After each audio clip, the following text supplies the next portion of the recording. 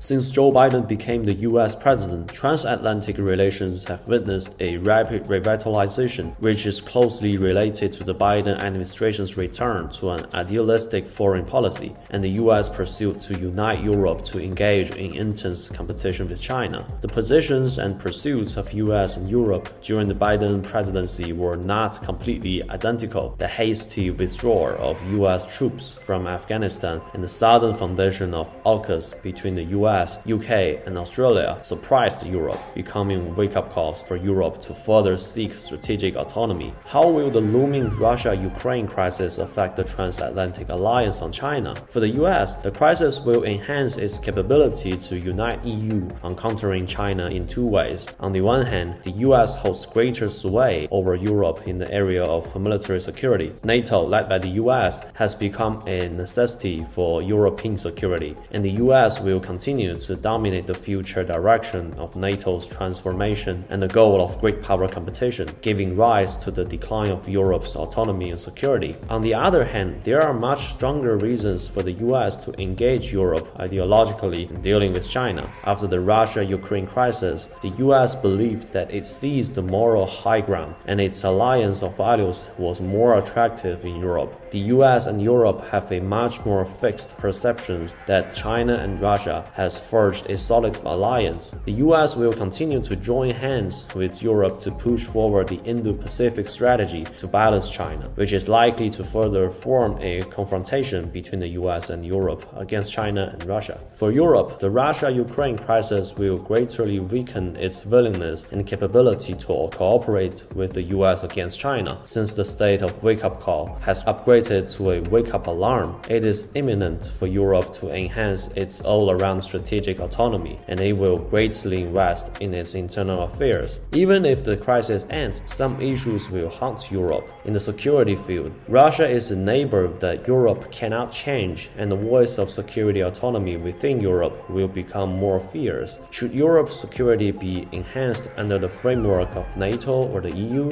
Will it push for a European defense alliance of its own, or will it rely more on US for security? In the economic and trade field, Europe's energy dependence on Russia cannot be removed in a short period of time. How will Europe deal with the pain of energy transition? In the social sphere, the Russia-Ukraine crisis has created a new surge of refugees. How will Europe properly address this issue when the COVID-19 pandemic is still unfolding? All this will force Europe to focus more on internal issues for a while than on matching the US ambitions for great power competition. Meanwhile, the Russia-Ukraine crisis has further amplified the existing differences between the US and Europe on China. Europe and the US are currently facing a very complex misperception of security issues. Europe regards Russia as the most urgent threat and believes that a new Cold War is still possible to be provoked by Russia, while the US regards China as the most critical challenge facing the West and is more likely to fall into the Thucydides trap with China.